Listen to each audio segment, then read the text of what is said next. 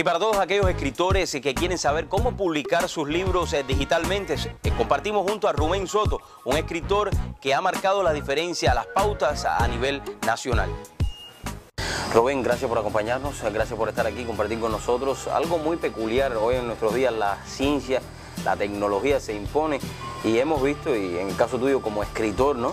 Que ya no solamente los escritores se detienen a escribir en libros como tal, o sea, en libros me refiero a que es el papel impreso. Claro. Ya, además de eso, hay otro paso más que es a través de todos estos sistemas electrónicos como es el iPad, el Kindle. Bueno, excelente la pregunta porque ahora es el momento, yo creo que más excitante para los escritores por esta nueva tecnología electrónica. Ahora uno puede escribir un libro y no tiene que esperar para que una editorial te lo publique, porque tú simplemente puedes ir como a sitios como Amazon, como el Nook, y poner tu libro y ya millones de personas lo están viendo al instante. Lo otro que ha cambiado también en los precios de los libros, que ahora son de 99 centavos a 2.99 el promedio de los más que se venden. Si tú miras la lista de los bestsellers en Amazon, casi siempre los top 10 vas a ver un libro que está de 99 centavos a 2.99 porque lo que el público está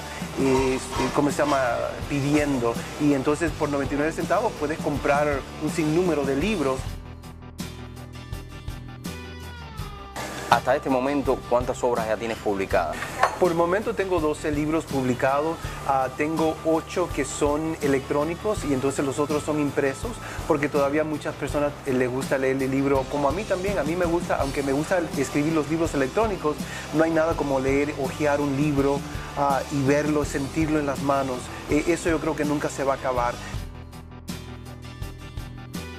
De esas 12 obras que tienes, ¿cuál es la que más se ha vendido y cuál es la que más a ti te ha marcado en tu vida como escritor?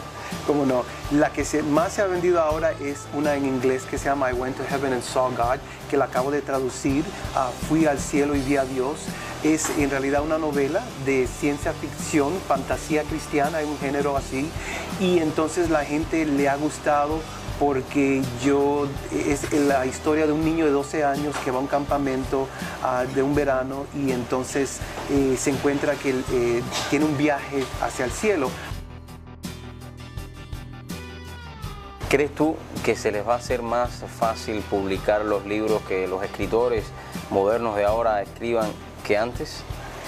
Es más fácil ahora escribir un libro y publicarlo que antes.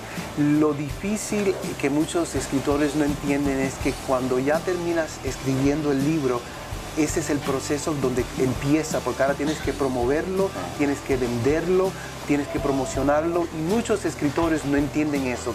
Creen que simplemente porque el libro está disponible, que la gente va a acudir, pero hay millones de libros compitiendo con el libro de cada persona.